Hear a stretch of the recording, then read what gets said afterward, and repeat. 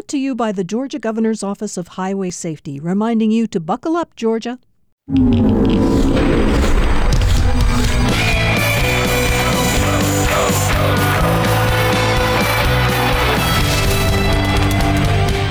Welcome to another round of the Football Fridays in Georgia podcast here at Georgia Public Broadcasting. Thanks for accessing us however you are doing so. This time around, what we wanted to do was give a bit of an update through on COVID-19 and the coronavirus and see it through the eyes of an administrator and an athletics director and what it's like for an administrator to have to juggle a bunch of different things all at one time.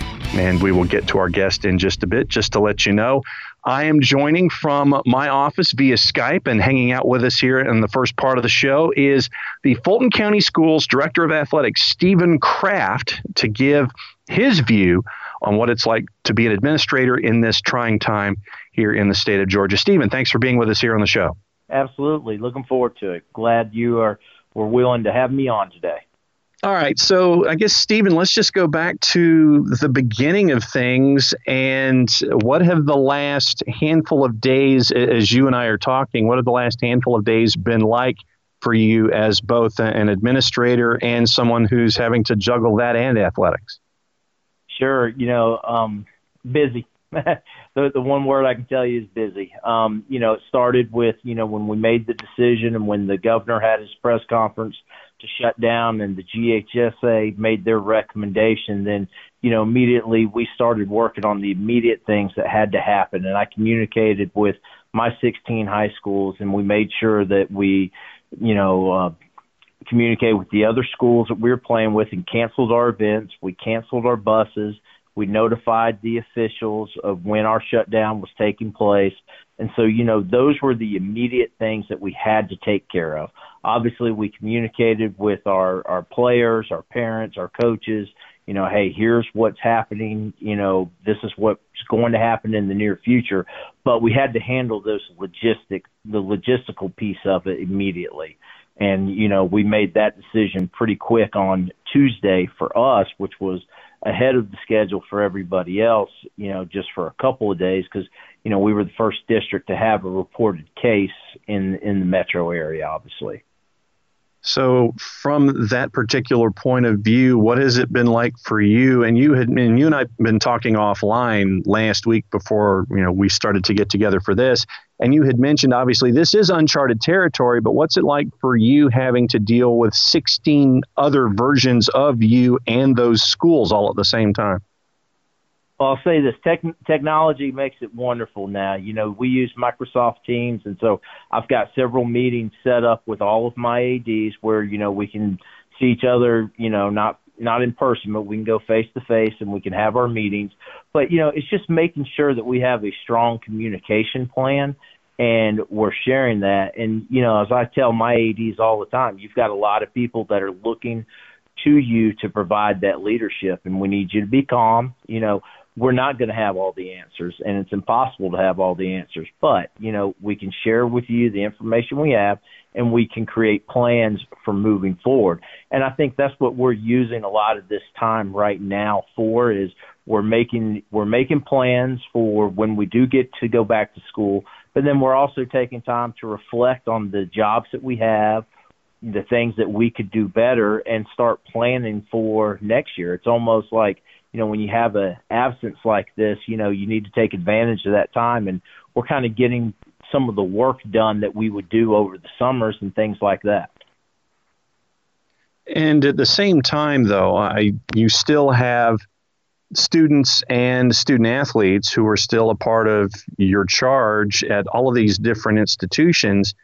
And there are things that Fulton County is doing to help the process out for those who are less fortunate. And I thought that it was a really cool thing that Fulton County and other districts are doing to make sure that students, student athletes, and families are all taken care of when it comes to meal distribution and things like that, because there are some families that don't have this kind of an outlet and rely on schools to help out with that aspect of their lives. And it's something that Fulton County Schools, in addition to everyone else, from your perspective, is still doing going forward. That's absolutely. In fact, I actually just saw some coverage on CNN, and we're doing it at 4 or 5 different sites. But the one the CNN showed was Tri-Cities High School, and you could see people could drive up and get a meal. And it is just amazing that our district and all the districts around us are able to provide these meals for our students. And I've always reflected on this, and this was a couple of years ago, and our superintendent at the time was talking about, closing down schools for weather in that case was like the hardest decision. Like, it's really easy to make the decision because it's a safety aspect. There's snow, there's ice. But the hardest thing for him was to make the decision knowing that people would not be fed. And, for us to be able to figure out a solution for this and be able to provide this for our students and our student athletes and, some of the people that are not as fortunate as others is really incredible. And, I just, my heart goes out to everybody that's having to deal with this. And I'm really proud of all the people that are making this happen for our district and for all the other districts around us. How consistent is communication with superintendents and superiors from your end, and then to the flip side, to the other athletics directors and other parts of those 16 schools that you're dealing with in here when it comes to sharing this information? How consistent is conversation these days? The conversation has been so consistent from the very start. And I'll say this, we have been able to be included at every step of the way. Once decisions have been made, or, hey, an announcement is coming, prepare for this, and so I'll say this, our superintendent and the cabinet has just done a tremendous job of communicating with us. And then obviously I've communicated as much as I can, always and as quickly, with all 16 of my ADs. And, I've got a text thread that I use with them, and so they're getting almost moment-by-moment updates as I'm getting them. And then as well as, I've got a network with all of my Metro ADs, and, you mentioned them at the start with the intro, but, I am in constant communication with Jasper and APS, Kevin May and Clayton, Kurt Miller and Henry, Nathan Turner and Forsyth, John Weir and Gwinnett, Don Breedlove and Paulding. We've done a great job of communicating with us as districts of everything that we're seeing and what we're dealing with, so we can better provide guidance to our school ADs. And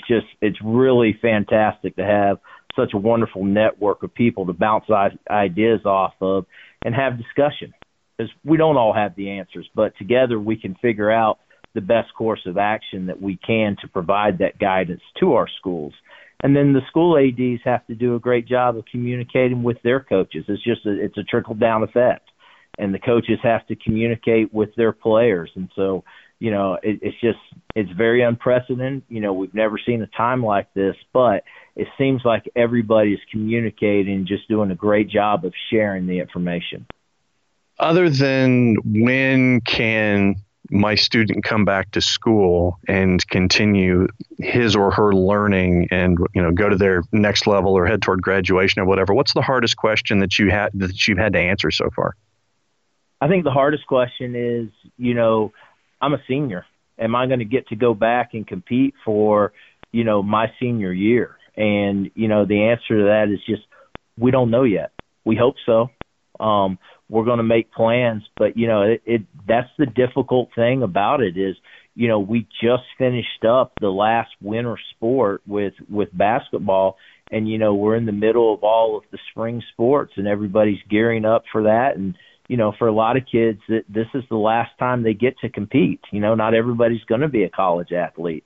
And so I think just the uncertainty around that is really hard. But, that's a hard question to ask when it's a senior that's asking, like, did I play my last game? And, you hope the answer is no. And, but we just don't know right now. When it comes to timetables and windows that you can negotiate to try to bring spring sports back, are there any hard and fast dates on the calendar, knowing that the school year could float as well? What's being considered right now? I think everything is going to be considered. Right now we know the GHSA, recommended a 2-week shutdown of athletics. And we think for the most part, everybody has complied with that. My district is shut down indefinitely right now, and we'll continue to evaluate. The timing of this is very interesting because a lot of people, when the 2-week ends, they're either starting spring break or they're going to start spring break the following week. So, I think if we're back in early April, I think the answer is, we can figure something out. If it extends, I just don't know. I don't know where that threshold comes in of like, hey, we can't do this or we can't. It's going to be, if we all resume back and get back to school, the GHSA will leave it up to the regions to determine who their 4 state participants are. And so the question of it is, you probably need a couple of weeks, whether, whatever sport it is, to do a tournament. Like, we may not be able to go back to playing a full region schedule.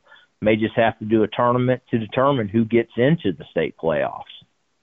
When it comes to athletics directors and administrators that don't have the support system that you have, that you mentioned with all of the other Atlanta area ADs dealing with counties and things like that, for those who are outside the Atlanta area, might be in counties by themselves, that kind of a thing, what advice would you give smaller classifications, smaller geographic areas, smaller cities, and large areas to go forward in this together? What advice would you give those places that don't have centralized ideas like you have in the other areas here in the Atlanta area? I'd say reach out to your counterparts in your region. You may be the one high school in the county, but, you're a part of a region, and there's all those other ADs that are there. Just trying to do ideas by yourself is just tough. The more input you can get, the different perspectives you can get, I think that'll help you move forward. And, the reality of it is, don't be afraid to ask. Don't be afraid to ask questions. Ask for help. Don't be hesitant to call the GHSA office. I know Dr. Hines and his staff will be more than willing to help and support in any way they can. So, I think it's important just to remember, you're not alone in this. You use the resources you have, and then more importantly, reach out and use the other resources that everybody else has. I think about coaching and, being an AD, one person has a great idea and everybody steals it. And that's the nature of it. And, that's the same thing that we're dealing with here. You don't have to reinvent the wheel. Use the resources that are out there to help you. Fulton County Schools Director of Athletics, Stephen Kraft. Stephen, thanks for hanging out with us. And one more thing before we go, just to give you an update as to some of the biggest news that has been going on here when it comes to high school football in the state. Going back to late last week, story out of the Moultrie Observer, where former Colquitt County head coach Rush Probst has agreed to a settlement that restores his teaching certificate. And going back to a story that was written by Matthew Brown and Wayne Grandy of the Moultrie Observer, the Georgia Professional Standards Commission agreed late last week to reinstate the teaching certificate of Rush Probst.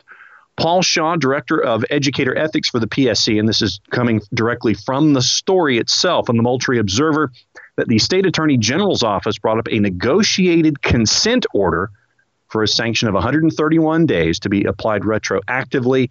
And Paul Shaw said the PSC accepted the conditions, and those days ended February 21st of 2020. In the article in the Observer, Rush Probst called Thursday's ruling vindication, in quotation marks, in a message to supporters he sent out after the meeting on Thursday. In a telephone interview that Probst had with the Moultrie Observer, he said he believed he could have taken the issue to court and won, but might have taken a couple of years.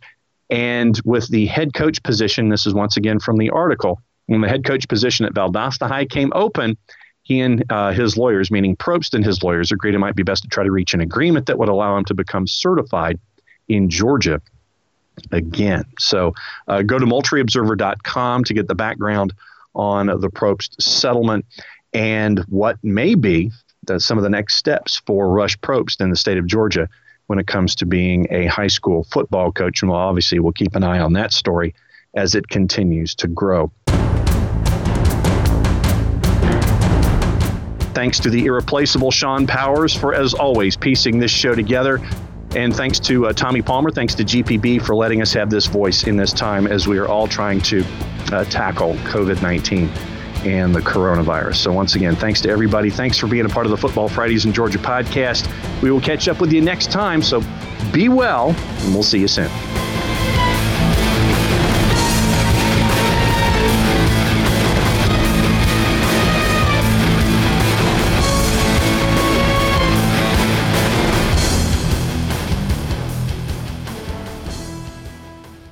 Brought to you by the Georgia Governor's Office of Highway Safety, reminding you to buckle up, Georgia.